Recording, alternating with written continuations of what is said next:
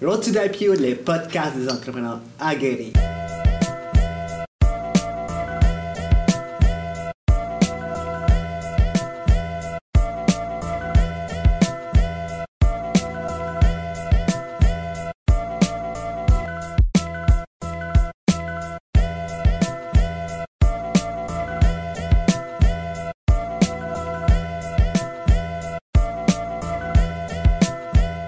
Aujourd'hui, on est ici au CUMACH, le Centre d'union multiculturelle et artistique de jeunes. Et mon invité d'aujourd'hui, c'est Andrea Castro, médiatrice en production audiovisuelle. Enchantée, Andrea. Salut, ça va? Ça va bien et toi? Oui, merci. Oui, parfait. Pour ceux qui écoutent et regardent cette entrevue, est-ce que tu pourrais te présenter?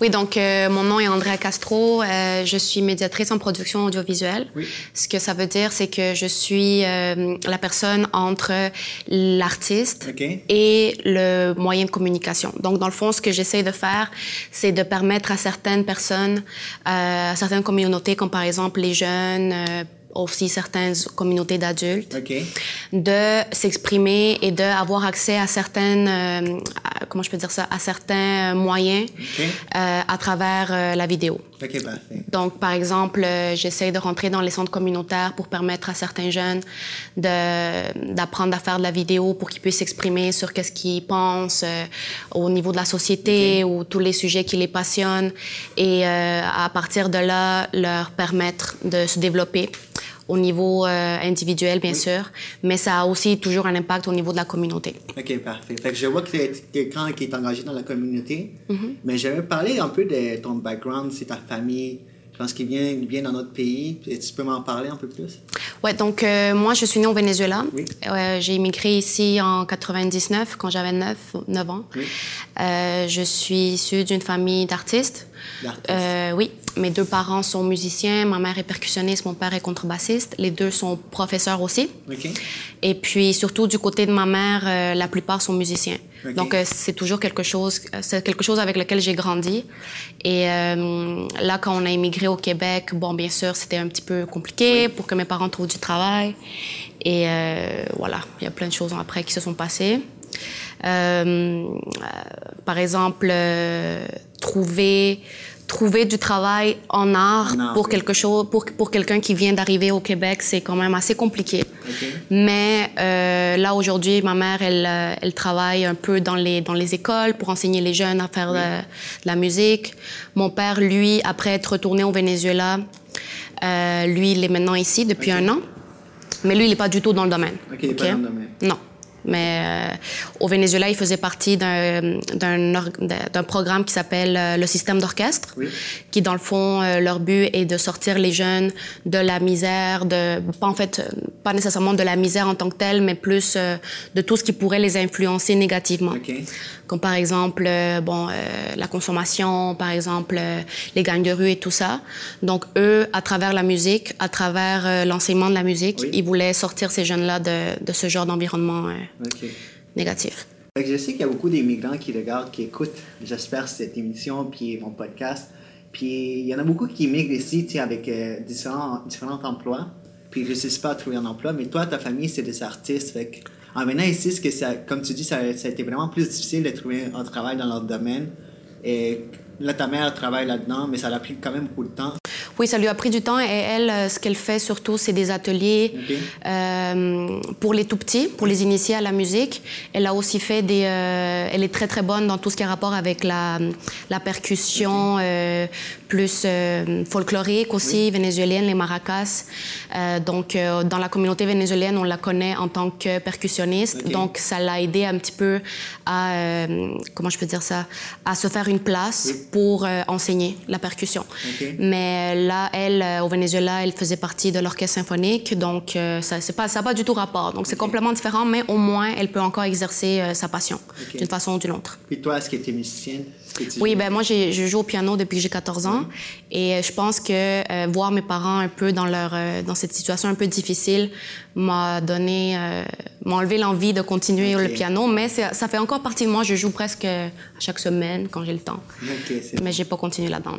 Fait que là, je vais parler un peu plus. Tu parlais au début de tout ce qui est travail communautaire. Je sais que tu as travaillé dans certains organismes comme Fusion Jeunesse. Puis est-ce que tu peux en parler un peu plus? Oui, donc Fusion Jeunesse est un organisme qui existe depuis 10 ans déjà. OK. Et puis, eux, leur but, c'est d'implanter des programmes qui durent toute l'année scolaire dans différentes écoles ici au Québec. OK. Ils sont aussi dans le nord du Québec et en ce moment, le directeur, le fondateur de l'organisme essaye d'implanter ce programme-là aussi en France. OK. Et dans le fond, leur but est de contrer le décrochage. Oui. Donc, on veut donner aux jeunes un sentiment d'appartenance à l'école autre qu'avec les programmes traditionnels. Oui. Donc, on veut leur faire du cinéma, on veut leur faire de la robotique, et il y a de l'opéra, il y a de la danse, art dramatique, il y a toutes sortes de projets, il y a même entrepreneuriat aussi. OK. Et puis, donc moi, j'ai travaillé l'année dernière dans une école secondaire et primaire, et cette année, je suis juste dans une école primaire à Verdun. Mais ça vient d'où, cette espèce d'engagement communautaire? Ça vient d'où? C'est-tu de tes parents? Est-ce que tu étais vraiment impliqué dans la communauté ou c'est toi qui as décidé à un moment donné, je m'engageais plus avec les jeunes, dans la communauté? Ben, je crois que depuis toujours, j'ai beaucoup aimé aider les gens, même sans vraiment le savoir. Je m'impliquais beaucoup dans la vie des gens. « Ah, mais essaye de faire ci, essaye de faire ça. » Mes amis, beaucoup. Je suis une personne très sociable. J'adore parler avec les gens et tout. Donc, ça, je pense que ça fait partie de ma personnalité déjà. Mais ce qui m'a vraiment amenée à continuer là-dedans, c'est mon voyage en Bolivie en 2016, où est-ce que j'ai eu l'occasion de donner des cours de production vidéo à des paysannes, des jeunes paysannes entre 15 ans et 20 ans.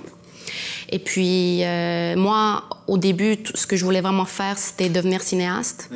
Bien sûr, on s'entend que c'est pas simple, mais j'essaie de faire quand même des productions par moi-même, mais j'essaie de donner une tournure différente à ma carrière. Et je crois que c'est cette expérience-là qui m'a amenée vers là.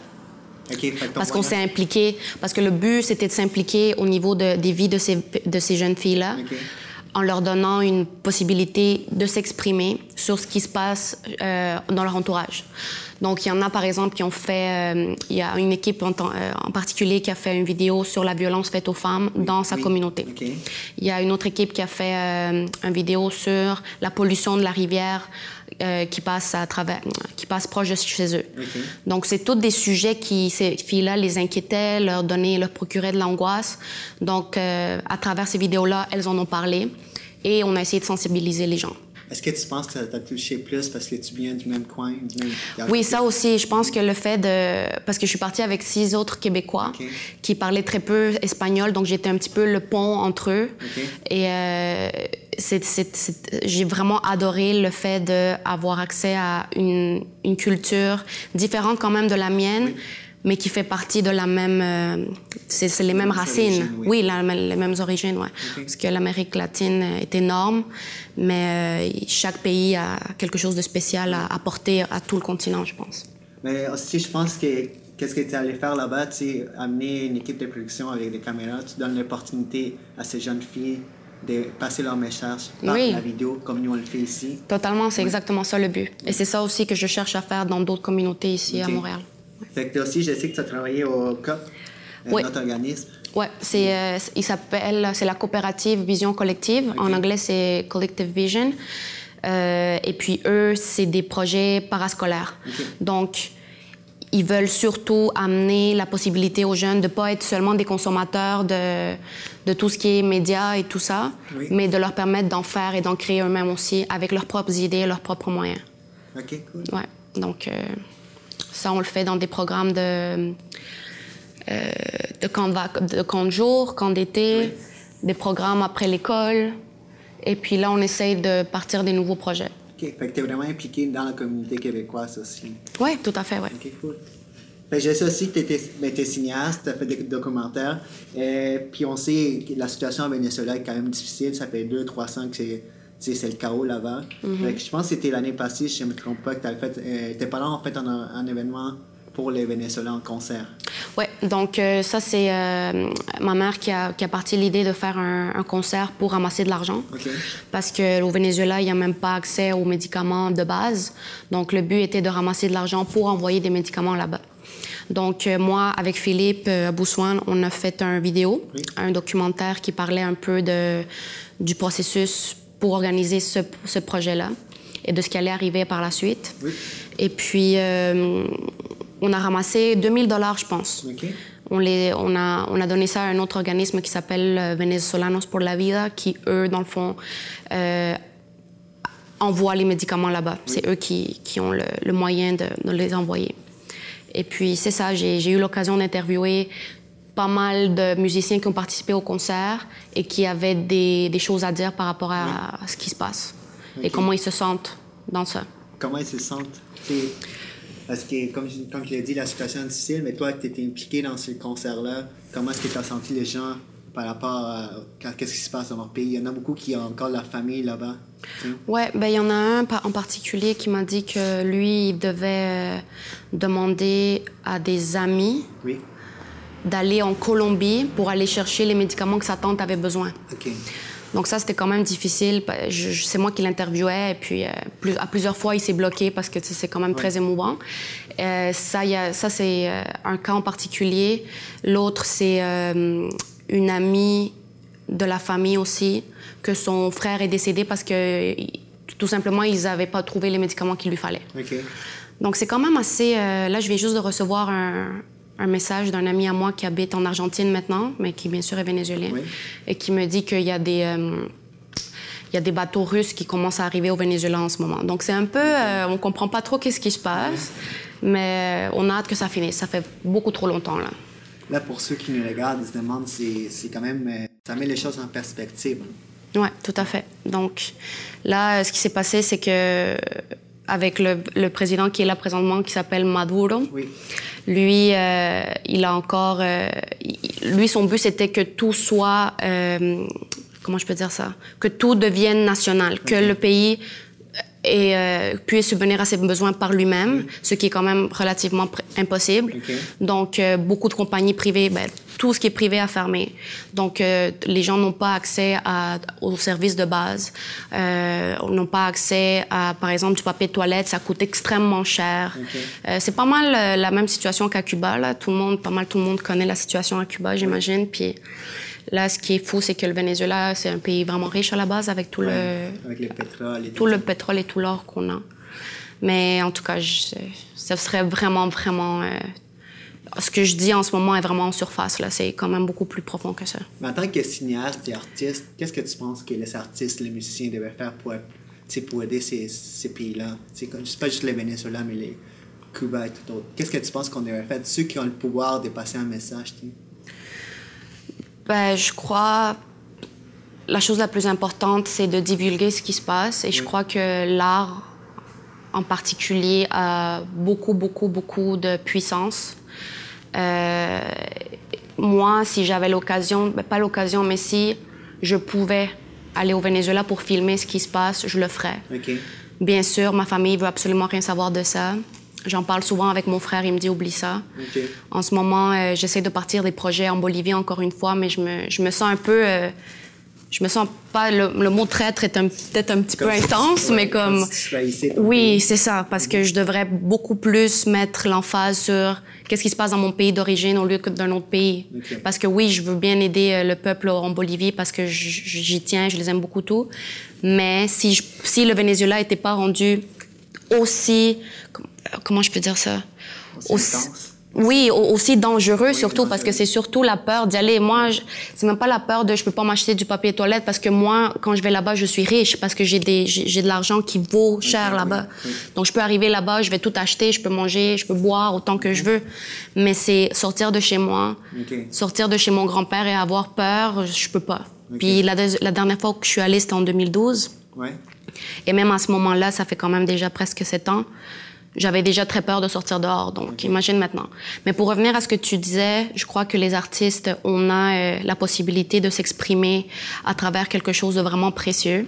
Et je crois qu'il faut en profiter. Mais moi, ce qui me dérange profondément, c'est que souvent, on donne pas l'importance qu'on devrait donner à l'art. On n'a pas d'argent pour l'art, on n'a pas d'argent pour la culture, blablabla. Bla, bla, bla. Et ça, c'est quelque chose qui nous bloque tous. Donc, il faut trouver une autre façon... Il faut qu'il y ait comme une autre façon plus facile de dire ce qu'on a à dire à travers l'art sans que ça soit tout le temps bloqué par des... Tu parles au Canada? Oui, partout. C'est très difficile pour n'importe quel artiste de subvenir à ses besoins ou vivre de façon commode parce qu'on peut pas C'est pas un métier stable non plus. parce qu'on produit pas suffisamment. Ouais, c'est ça. Si tu parles d'artiste, mais je sais aussi que tu as fait un documentaire sur un peintre cubain qui est venu s'installer ici. Puis dans ces documentaires, tu vas comme les suivre dans ses journées. Ouais. C'était comment de voir quelqu'un qui s'installe ici puis qui a envie de réussir en tant que peintre? Ben ça, j'ai adoré faire ce vidéo-là avec Yasser Basayo, qui est un ami que j'ai rencontré dans la Bibliothèque nationale il y a environ 2-3 ans. Et dans le fond, lui, il aime beaucoup ce qu'il fait. Ce que j'aime le plus de lui, c'est à quel point il tient à son art. Et son histoire est pas mal comme celle des autres artistes cubains, j'imagine. Lui, il manquait il manquait de liberté d'expression. Okay. Et puis, il voulait tout simplement repartir sa carrière ailleurs et avoir le droit de dire ce qu'il voulait. Oui. Et puis là, en venant ici, ben, ça a été quand même assez rapide pour lui de s'installer puis de se faire connaître. Okay. Parce qu'il y a beaucoup d'organismes ici qui aident les artistes. Je trouve ça vraiment génial. Okay. Et là, maintenant, il travaille, il fait des sculptures pour des projets internationaux. Donc, il est quand même vraiment dans le domaine. Il est super content. Je suis vraiment contente pour lui aussi.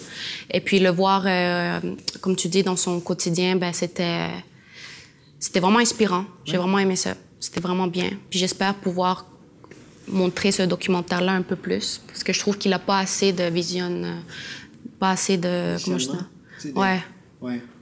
Mais est-ce que c'est en ligne? C'est en ligne, hein? Oui, c'est en ligne. C'est en ligne sur YouTube, mais on s'entend que YouTube, c'est pas... Mais on va pouvoir mettre les liens sous la discussion. Ouais, j'aimerais vraiment ça. S'ils sont intéressés. Mais qu'est-ce qui me fascine, c'est que tu parlais tantôt qu'on n'a pas assez d'argent côté gouvernemental pour les arts. Mais là, tu parles aussi qu'il y a beaucoup d'organismes qui vont aider les artistes. Est-ce que c'est un peu contradictoire? Non, parce que ces organismes-là subventionnent pas l'artiste. Okay. Ils aident à promouvoir ce qu'il fait pour que peut-être à la longue, ça fonctionne. Okay.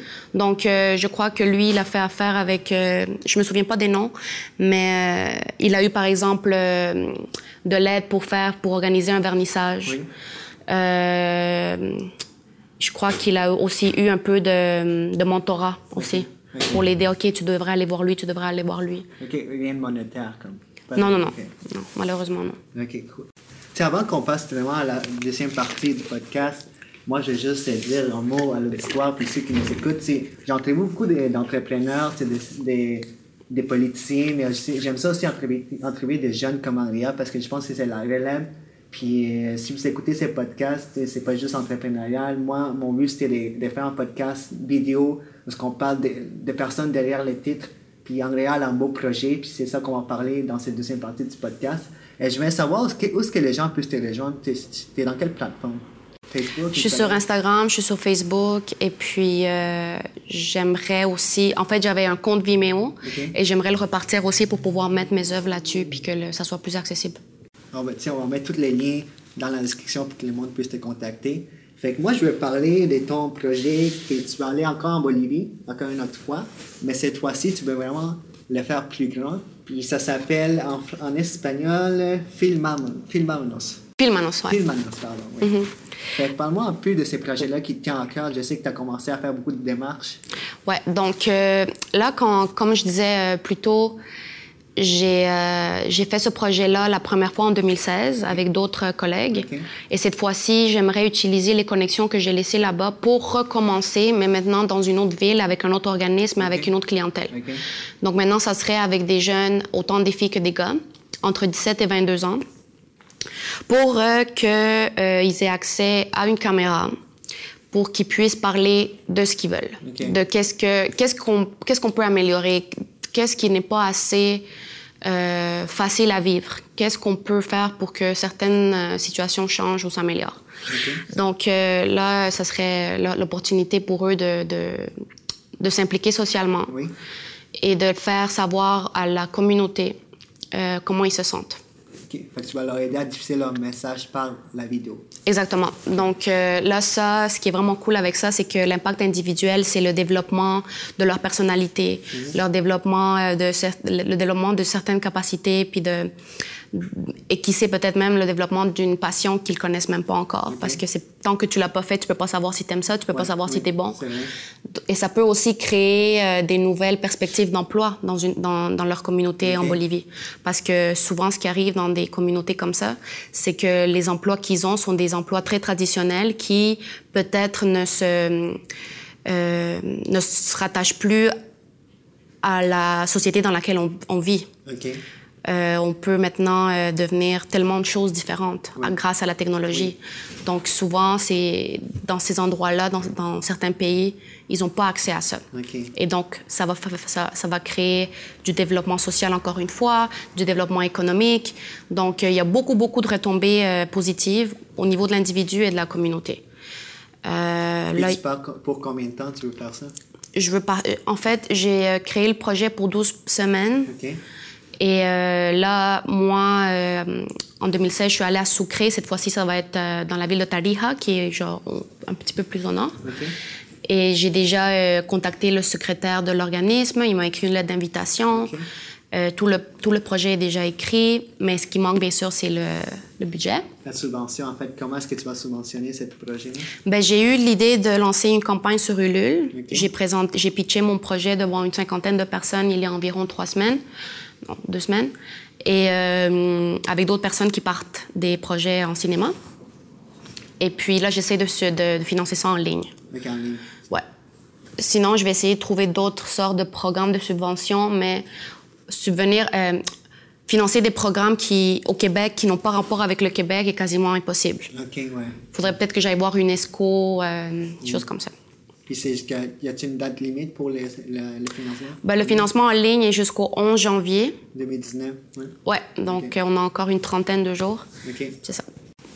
Fait que, tu sais, moi, je trouve que c'est vraiment noble, qu'est-ce que tu ferais, mais, tu sais, quelqu'un qui écoute ça, il dit pourquoi est-ce que moi, je vais te donner de l'argent, est-ce que ça va aller où cet argent, c'est pourquoi exactement, tu sais. C'est ça que la personne qui écoute ces podcasts ou regarde cette entrevue voudrait savoir, tu sais. Ben, la différence entre le projet que je fais aujourd'hui et celui qu'on a fait il y a 2 ans, c'est que je veux filmer le processus créatif de ces jeunes-là, parce qu'on l'a pas documenté la première fois. Et je crois que si je réussis à partir là-bas et que j'arrive à documenter le tout, ça va être encore plus facile de promouvoir ces projets-là après, en montrant qu'est-ce qu'on fait puis qu'est-ce que ça apporte vraiment aux jeunes qui est sur le terrain. Okay. Donc, j'aimerais filmer un court documentaire, suivre les jeunes qui vont le faire. Comment tu te sens aujourd'hui? Qu'est-ce qui se passe? Où est-ce que tu t'en vas? Comment tu te sens par rapport à ton tournage qui s'en vient? Qu'est-ce que tu as appris aujourd'hui dans les ateliers? Les conversations qu'ils vont avoir entre eux. Okay. Pour vraiment que l'audience ressente qu'est-ce que ça amène à ces jeunes-là. Donc, le but du projet est vraiment surtout, bien sûr, de donner cet outil-là aux jeunes, mais d'avoir le documentaire. Okay. Qui va peut-être, j'espère, m'aider à financer des projets dans d'autres pays plus tard dans le futur. Okay.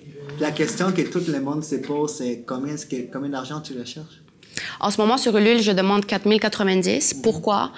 C'est l'argent que je vais avoir besoin pour acheter une caméra pour leur laisser, parce que bien sûr, j'amène mon équipement, mais c'est comme si tu apprends à des gens à pêcher et après ça, tu t'en vas. Okay. Non, c'est comme si tu donnes un poisson à une communauté et qu'après ça, tu t'en vas. Il faudrait que tu leur apprennes à pêcher. Ah oui, avant. Moi, je vais leur montrer à filmer, à faire tout ce qui englobe une production audiovisuelle. Mais si je m'en vais après et que je leur laisse pas l'outil, à quoi ça sert que je sois venue? Donc, je veux leur acheter une caméra, un micro et un trépied. Rien d'extravagant, mais quand même quelque chose de qualité. Il y a ça. Il y a aussi l'argent que j'ai besoin pour subvenir à mes besoins de base. Okay. Hébergement, nourriture et transport pendant 12 semaines. Il y a aussi une assurance que j'ai besoin pour pouvoir demander de l'aide pour subvenir à mon billet d'avion. Okay. Parce que si j'ai pas cette assurance-là, je peux pas le faire. Okay. Et puis, pour la promotion, la distribution du documentaire après. Okay. Donc ça, j'ai vraiment réduit le plus que je pouvais. Si j'ai cet argent-là, je peux partir tranquillement et faire le projet. OK. Et tu y vas tout seul? Ouais, le but est que j'y aille toute seule, ouais. Pourquoi pas avec une équipe? Ça aurait été plus demandant en termes monétaires? Ça aurait été plus demandant en termes monétaires. Ça aurait été plus difficile peut-être de demander l'accès à l'organisme avec lequel je veux travailler. Là, ce qui est bien, c'est que j'ai laissé des connexions là-bas. Eux, ils me connaissent, ils connaissent mon travail, ils sont prêts à me donner l'opportunité une autre fois. Et puis, de toute façon, là-bas, je vais avoir une équipe qui va m'aider avec toute la logistique. Donc, moi, je vais surtout apprendre aux jeunes à faire la vidéo, mais tout le reste, je vais avoir une équipe avec moi qui est l'équipe de l'organisme avec laquelle je travaille. Et une des choses qui m'a le plus atteint aussi, c'est que moi, je devais m'occuper d'une équipe, c'était 3 filles. OK. Il y en a une qui m'a pas parlé du tout pendant 3 semaines. OK. J'ai essayé de lui expliquer comment on fait, mais il y avait aucune connexion entre nous. Et j'essayais. Et puis quand elle est partie filmer et qu'elle est revenue et qu'on a commencé à monter, elle a complètement fleuri. Elle a commencé à dire « Non, mais moi, je veux ça là. Moi, je veux que les couleurs soient de cette couleur-là. Je veux les crédits ici. Je veux de la musique ici. » Donc, la différence entre la fille que j'ai connue au début du projet et celle que j'ai connue à la fin, c'était complètement différent.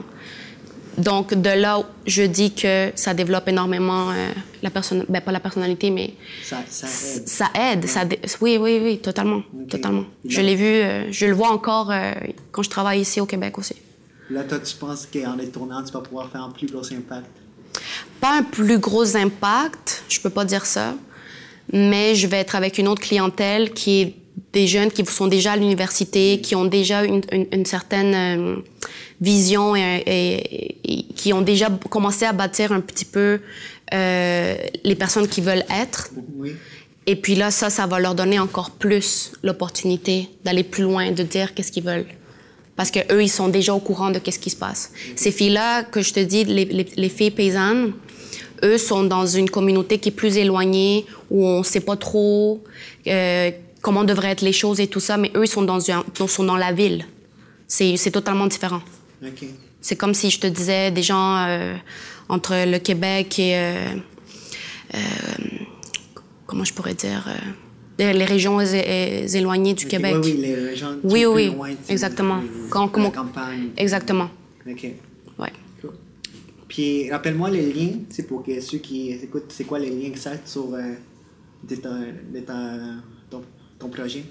Le lien? Oui, le lien, ce que les monde puissent savoir. Pour Ulule? Oui, Ulule. Donc, c'est Ulule, et puis le projet s'appelle Filmanos, le documentaire. Parce que le but, c'est d'appeler le film comme s'appellent les ateliers.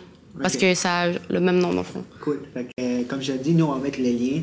Puis pour ceux qui écoutent, qui regardent ces podcasts, si vous voulez vraiment aider Andrea, allez sur les liens puis investissez un peu d'argent ou peu importe combien d'argent vous avez. Mais moi-même, j'ai investi dans son projet, je te le dis. Fait que je te tiens à te féliciter pour ça. Merci. Puis vraiment, avant qu'on finisse, on parle beaucoup du projet en Bolivie, mais c'est quoi tes plans pour ici au Québec?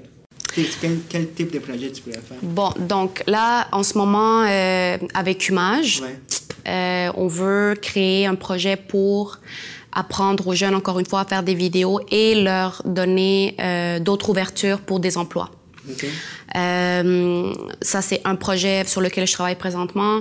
Je veux aussi rentrer dans les programmes de francisation avec les personnes nouvellement arrivées au Québec et apprendre à parler français pour que leur apprentissage soit un petit peu plus stimulant, un petit peu plus motivant et aussi artistique, créatif, et puis leur permettre de créer des vidéos pour j'ai mal dit ce mot-là ici. Ouais. Je devrais peut-être travailler ma conjugaison de verbe. Je devrais peut-être travailler sur... tu vois ce que je veux dire? Vraiment être capable de se voir à travers une vidéo pour faciliter l'apprentissage. Ouais, donc là, ça, c'est un autre projet. Qu'est-ce que j'ai d'autre comme projet? Bon, avec la coopérative Collective Vision, on essaye aussi de rentrer dans les centres communautaires pour faire des projets aussi avec les jeunes. Il y a plein de choses qui s'en viennent. J'essaie juste de ne pas lâcher prise. Ouais, félicitations. Merci. Puis, en fait, je tiens aussi à remercier l'Écumage. C'est le Centre d'union multiculturelle et artistique de jeunes ici à Montréal. Ouais. Puis, je tiens aussi à remercier Nicolas, notre technicien, pour l'entrevue et tout le setup. Puis, à toi, Andrea, parce que tu as une belle mission et puis sûrement que ça peut t'aider. Moi, je suis prêt à mettre ça sur toutes mes plateformes puis à financer ton projet aussi. Mais merci beaucoup de croire en moi, Hugo. Merci, Andrea.